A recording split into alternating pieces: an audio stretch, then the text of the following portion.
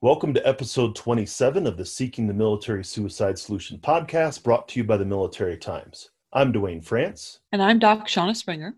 And we'd like to thank you for taking the time to learn more about suicide in the military-affiliated population. To check out all the shows, you can find them at veteranmentalhealth.com/STMSS.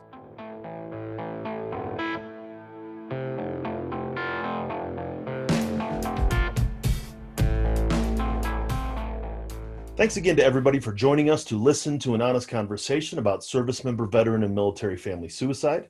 As we continue to look at people doing good and effective work, we're excited to highlight an organization that's taking action to impact a particular portion of the military-affiliated community. Shauna, what can you tell us about today's guest? So Matt Bergendahl is a veteran of the U.S. Air Force and manager of the Overwatch program for an organization called Stack Up. Stack Up provides a community of support to the gaming community. A former readjustment counselor working within a VA vet center, Matt helped develop the training for Stack Up volunteers who operate as frontline emotional responders for those who are grappling with hopelessness. Like many who serve in the military, Matt has been impacted by the loss of fellow brothers and sisters in arms to suicide. He's lost a total of 7 people to suicide, including multiple airmen and his grandfather, who struggled with depression after the death of his wife. So this makes the tragedy of suicide loss a personal mission for him. Yes, and as I often say, many of us who served and many of us who support those who served have lost more to suicide than we have to combat, and even that was a significant number. And definitely we all approach this in a very personal space. So we'll get into the conversation with Matt and come back afterwards to pull out some of the key points.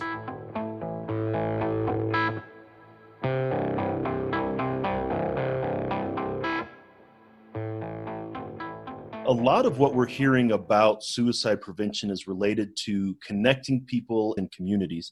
And communities means a bunch of different things. A lot of people think communities as like a geographic location, a town or something like that. But what interests me about Stack Up is that this is a community of gamers, right? So these are individuals that have a common experience, a common interest, where you're addressing suicide in that community. I'd be interested to hear how you came to that. Well, obviously this idea came before my time, but it was a shared experience that most veterans have, for example, when they deploy. When I was in Iraq, this was during the start of the war, so I'm kind of dating myself a little bit, but I had my PlayStation 2 with me. And when I had my downtime, when I wasn't either on patrol or an LPOP, I was going to be in my tent and I was going to play a video game just to kind of wind down.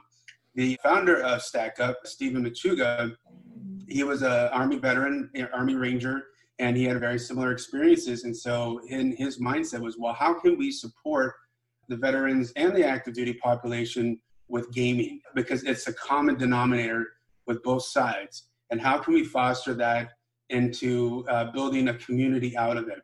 And so it grew rather organically. And we don't want to say it's all video games. That's not true. It's tabletop games. Dungeons and Dragons is a really popular, that's actually gained a lot of traction within our community as well, game to try out. But they all have that one component, it's connectedness or the capability to do that. And as Stack Up started to grow, we started to see other areas that we can fill to help build, not only build out the community, but more importantly, serve the veterans and their needs. Because I often saw it a lot as a clinician for the VA vet centers. There was a lot of isolation going on, and that's quite common. I would always assess, well, who is in your social support right now? If you have a situation going on, can you reach out to somebody easily, either a friend or a battle buddy or a family member who you can talk to? Unfortunately, most of the time it was no. And so we all understand that. And so this is a way to help with that situation. Yes, I as a platoon sergeant, I happen to be in college, and so I would get off patrol and go do like a 6-page paper. Well, my Joes went and created a LAN party, right? They went and I'm like, you guys just came off patrol and you're going to play Call of Duty? All right. But you're right. This is something that's a common experience. This really does establish connectivity. Like if you're gaming with somebody and you're doing it day in, day out, week in, week out, you tend to know what they're like and can tell that there's something wrong. And so is that something that really started to, again, organically grow, that veterans started helping other veterans because they could just tell that, hey, dude, something's not right. That's precisely it. We would have these game nights and we will see repeats coming in, veterans who really enjoyed the time spent interacting with other veterans. And we have civilians too, it's not just veterans. And as they started playing more and more of these online games with each other, there became that natural mind space checks, I guess is one way to put it. As you said in your words, you would hear when a friend is not sounding quite the same, that there might be some sort of an issue going on. They just don't feel comfortable yet talking about it. And I've witnessed it firsthand. I mean, I'm a gamer myself. I'm not, as involved as I used to be because of work obligations, but I would see it firsthand where they would sit down and talk and they would just start talking about what's going on with their day. That friend would say, hey man, it sounds like you're struggling right now. What's going on? And it might take a little bit of time to warm up to disclosing what's happening, but it does happen. And that is something that you can't quite reproduce in a mental health setting, in a clinical setting, or even so much as a peer-to-peer support setting, because it's a friendship there. And it's the ultimate buddy check, It's like you've been playing this game with this person for so long, right off the bat when something's bothering them. And you don't have to worry about confidentiality. You don't have to worry about self-disclosure or, transference. You're there as a friend and you're going to go out there and say, hey, I'm going to call you out because it sounds like you're not telling me everything that's going on. So let's talk about this. And that is really how the Overwatch program sort of developed, in that you're already saving lives, let's say, or you're already conducting these interventions, sort of like I wasn't trying to fish, but I got to fish anyway. So I guess I better start learning how to fish. And that's what I understand is how the Overwatch program started, was to how do we formalize this and make it more effective? Absolutely. And so we'll have, like, in our general Discord chat, people saying, hey, I'm having a hard time because there are somebody that I can talk to. And this started recurring so much. We recognized that we needed to have some sort of formal entity within StackUp. And with that, we needed to have highly trained individuals who can help with that. Because we'll get folks who came in who are relatively new. And so we didn't have that common ground as far as spending hours together playing a video game, but they still needed that help. And so that's when we came up with the StackUp Overwatch program, but also more critically develop a really formalized training plan that I developed based off of my experiences in my master's program, my experiences working for the VA. I wanted to make sure that even with an all volunteer force, we are being mindful of cultural competencies, ethical considerations, and of course, HIPAA to the furthest extent possible, given that we're working in Discord. And so once we started doing that, it just started to really snowball in terms of gaining traction, folks coming in from even different parts of the world to get help. This is what I'm seeing as an example of what a lot of people are talking about, suicide prevention, thinking it's either on the community. Again, some people think geographically or whatever, but it's on the people on the ground, or it's the responsibility of the mental health folks, where really it's a combination of the two. And what it sounds like here is you've created that combination, a synergy. It is community-based, mental health informed, because like anybody can put a hand on a shoulder and say, hey, what's going on? But there does need to be some clinical training or at least some awareness around mental health and what to do so that you're not harming the individual or the person that's trying to help. Exactly. When I was first brought into it, I was the clinical advisor. I was still working for the VA at the time. And I said, if you're going to put me in charge of this part, it's going to be rigorous. This is not just something that we're going to get a new staff member and just throw them out there and just wish for the best. I'm like, no, that's too much liability. It's too unethical. We need to have a really good formal training. And so that was the building block. And that's why we do something called the oral reviews, where I provide a scenario to the staff member that can be applied in the real world. And there's rubrics that's going to grade them on a scaled measure. And we want to make sure that these folks who are going in there we all have this love for what we're doing, that intrinsic reward, that value of what we're doing. And that's great. And it's a great motivator. But we also need to make sure that we have that training and that knowledge on top of it to make sure we're doing the right work. Now, I'm curious, and I've seen this in some of this spaces. This is heavy work, even if you are a veteran, right? I Yeah. mean, you can get some really weighty stuff. Have you had people that had started to go through the training and that said, "Wow, this is a little bit more than I expected," and sort of backed out of it? We have not that many though, because the very first process of joining as a staff member is you and I will sit down and talk. I like to get your narrative as far as what compelled you to even reach out in the first place to join the program. And then we discuss the training requirements. And at the end of it, I said, it's going to be about 30 to 32 hours of investment on your time just to be fully trained. And that's not for everybody. People are in different areas of their lives when they can't commit that much hours. And that's not even include actually doing the work. And we've had folks during the interview saying, you know what? I really like what you got here, but I just can't commit that much time right now. If things change, then I'll come back to it. Perfect. And we have a similar situation too. Once they've actually gone through and started their training, they're like, Matt, right now, I just can't do it. I said, that's fine. When things settle down for you, come back. You can always come back. You're always welcomed here. And your real life duties and responsibilities should naturally trump doing something like this because you have to take care of yourself. And honestly, with COVID-19, it certainly has impacted my staff because we have about half of our staff are made up of first responders and the medical profession field. And there's nothing wrong with that. Somebody saying, "Hey, this isn't for me," right? As a clinician, you're a clinician, I'm a clinician. In my internship, one of my supervisors came and said, "Hey, I have a 16-year-old kid that I want you to see." And I'm like, "Oh, no, heck no," right? You give me a 3-tour combat vet all day long, but I got 2 teenagers at home. I don't need, right? So we all have our own niche, so to speak.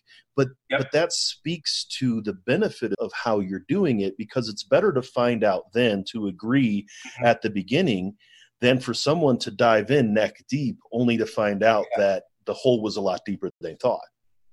Absolutely. And throughout all of that, there's monitoring going on. I check in with the staff who are in the training process and said, "Hey, how are you doing? Do you have any questions? Feel free to reach out to the rest of the staff. Hit me up anytime."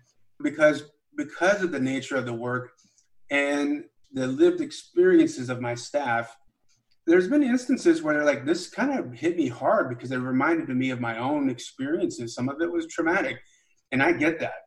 And that's why we make the time to sit down, process what we can.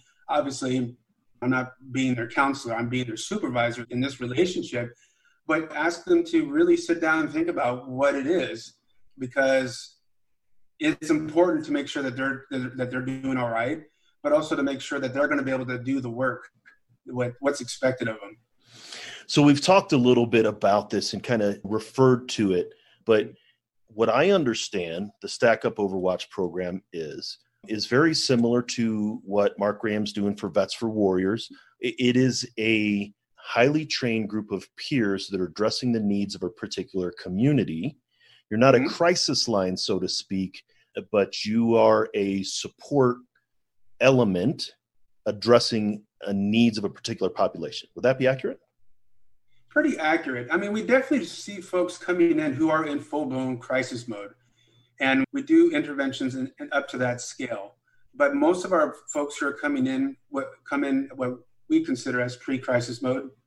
They are able to sit down and have a conversation with the staff, come up with some sort of a goal or solution to the presenting problem. But we certainly have had folks coming in who were full-blown panic, and my team is trained to provide an intervention and de-escalate as well.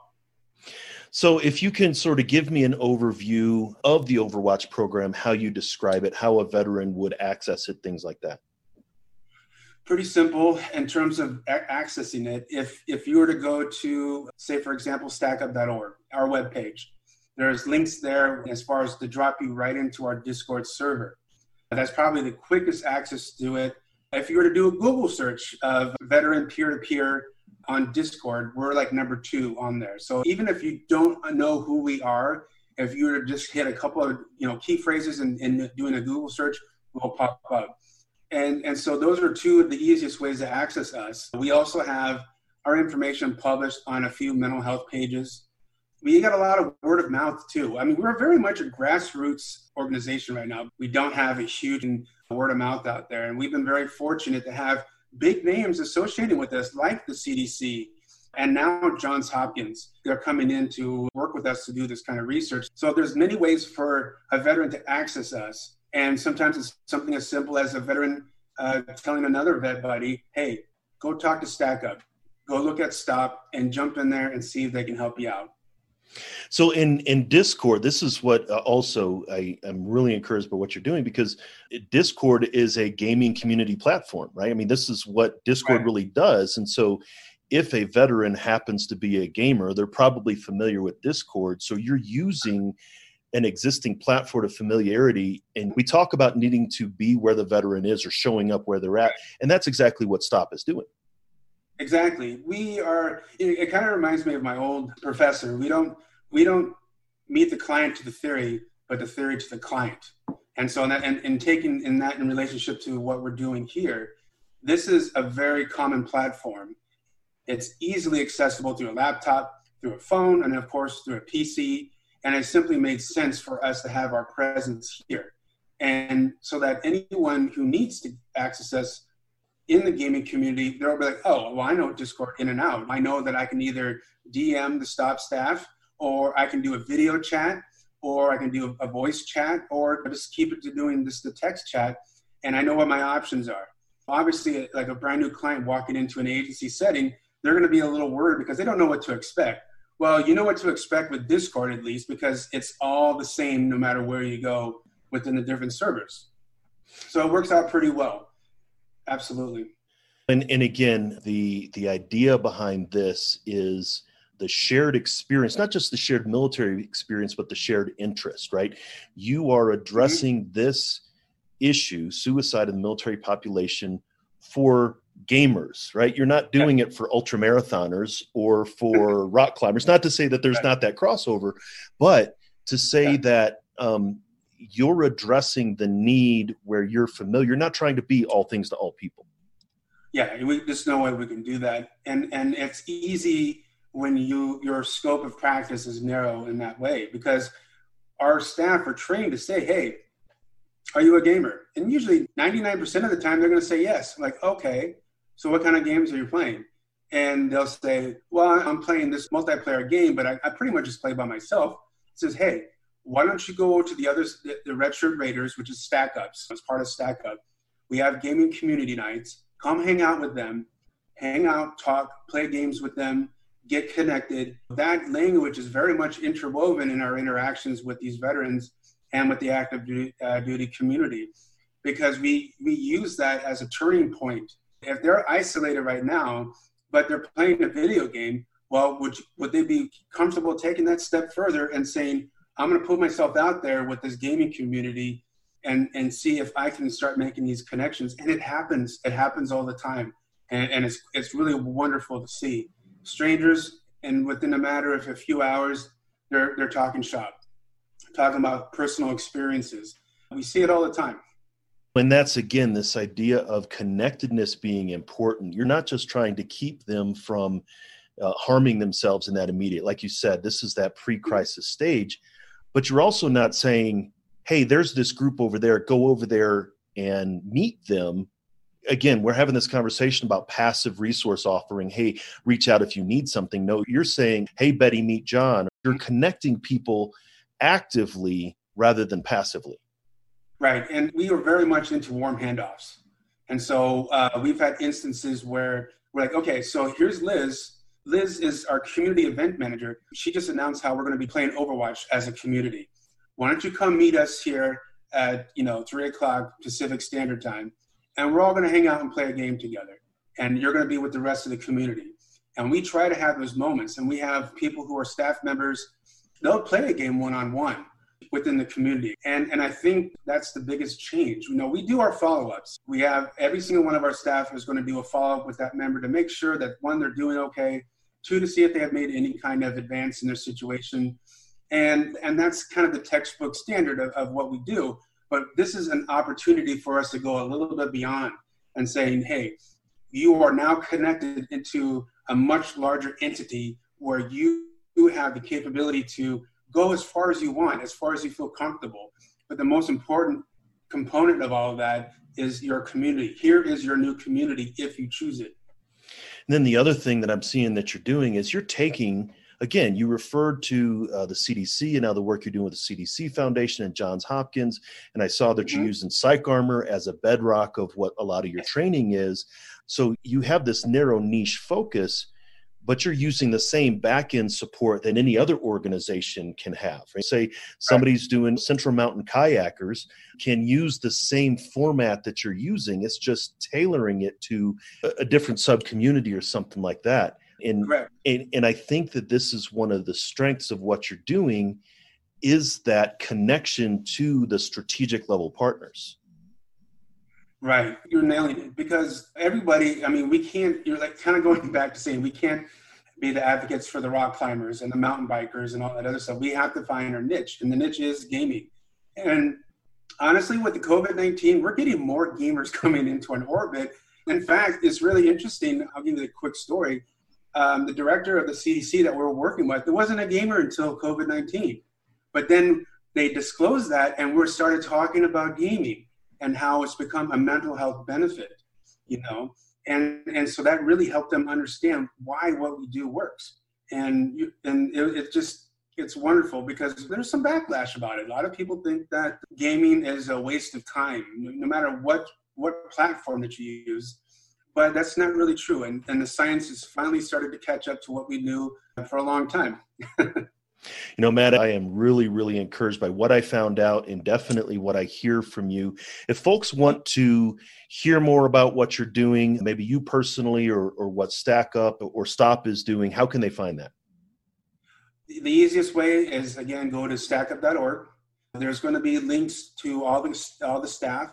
So you'll see my big mug out there. You can jump into our Discord server and tag me. Says, hey, Matt, I want to talk to you. And I've had plenty of folks do that. They found out about the program. They were excited about it. They wanted to learn more. So either way, whatever's easiest works for me. I'm very flexible when it comes to that. And I encourage that. Any mode that you can, just reach out and we'll make something happen for you.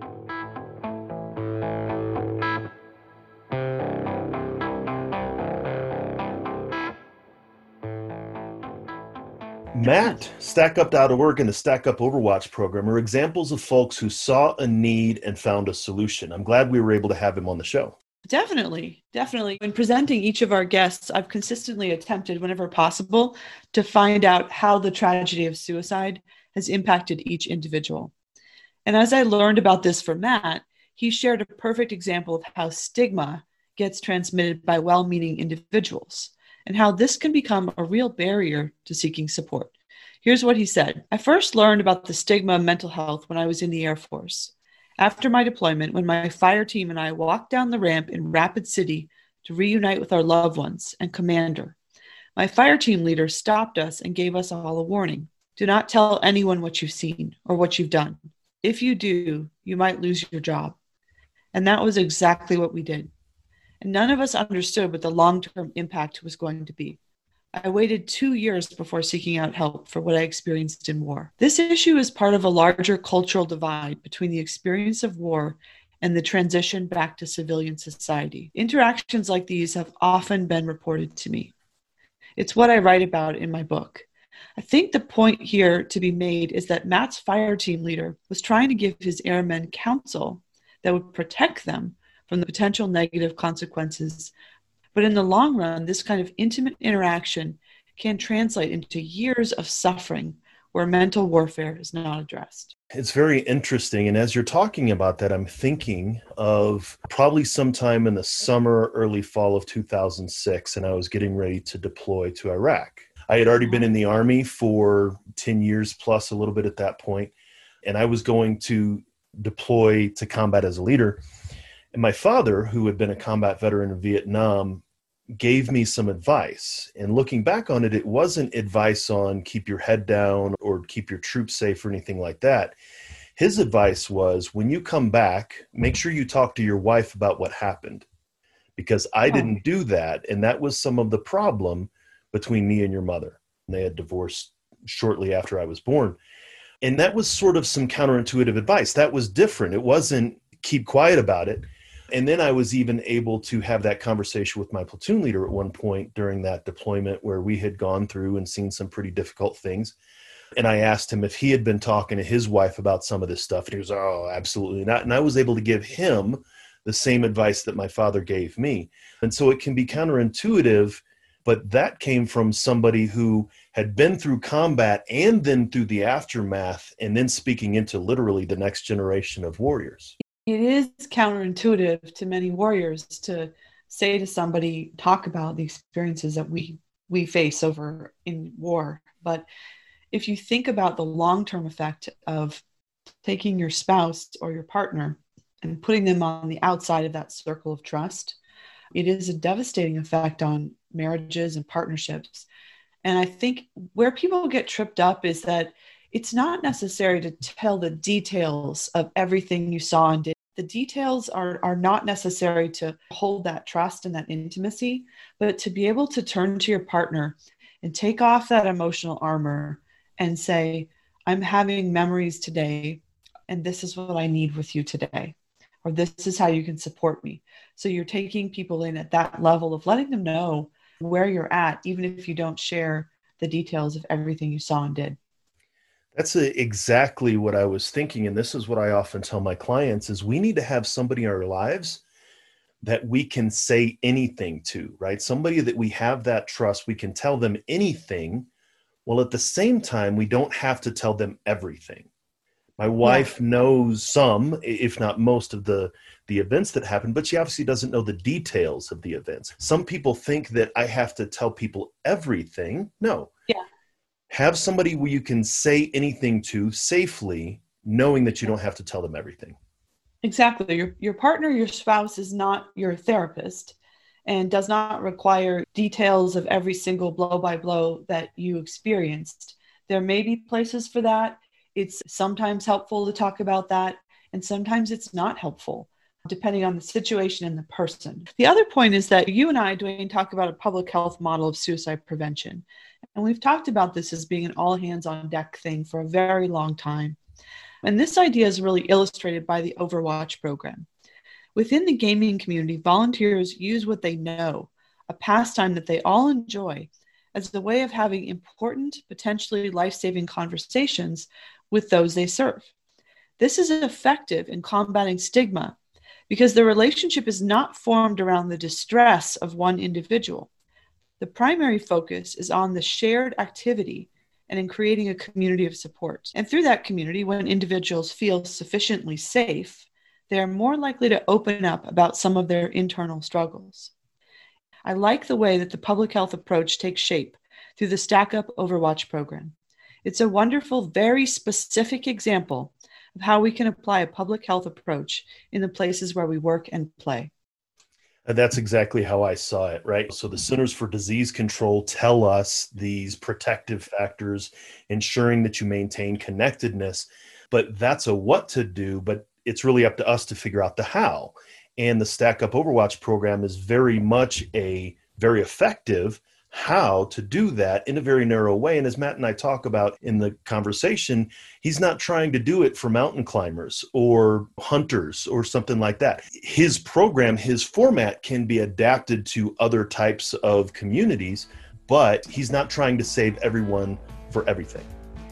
So we appreciate everybody taking the time to check out the show. Make sure to take a look at the show notes, which you can find at veteranmentalhealth.com/STMSS27. There you can get the links to everything we talked about in this episode, as well as finding the show on militarytimes.com. As a reminder, you can ask us questions and let us know what you thought about the show by going to our Facebook group, moderated by the outstanding D. James, by going to veteranmentalhealth.com/group. Just a reminder that the guests and reflections on this show are for informational purposes only and should not be considered professional advice. While Dwayne and I are mental health professionals, we are not your mental health professionals. We always recommend that you discuss these things with a licensed clinician. You can find out more about the work that Shauna is doing by checking out her latest book, Beyond the Military, A Leader's Handbook for Warrior Reintegration, and the work that I'm doing with my latest book, Military in the Rearview Mirror. Both are available on Amazon, and we'll have links to those in the show notes. And always remember, you can connect with the Veteran Crisis Line by calling 1-800-273-8255 and pressing 1. Chat online with them at veterancrisisline.net or texting 838-255. Thanks again for joining us to talk about seeking the military suicide solution, and make sure to follow Military Times on social media to keep up with the latest shows. Join us next time for another great episode, and until then, remember, you're not alone, ever.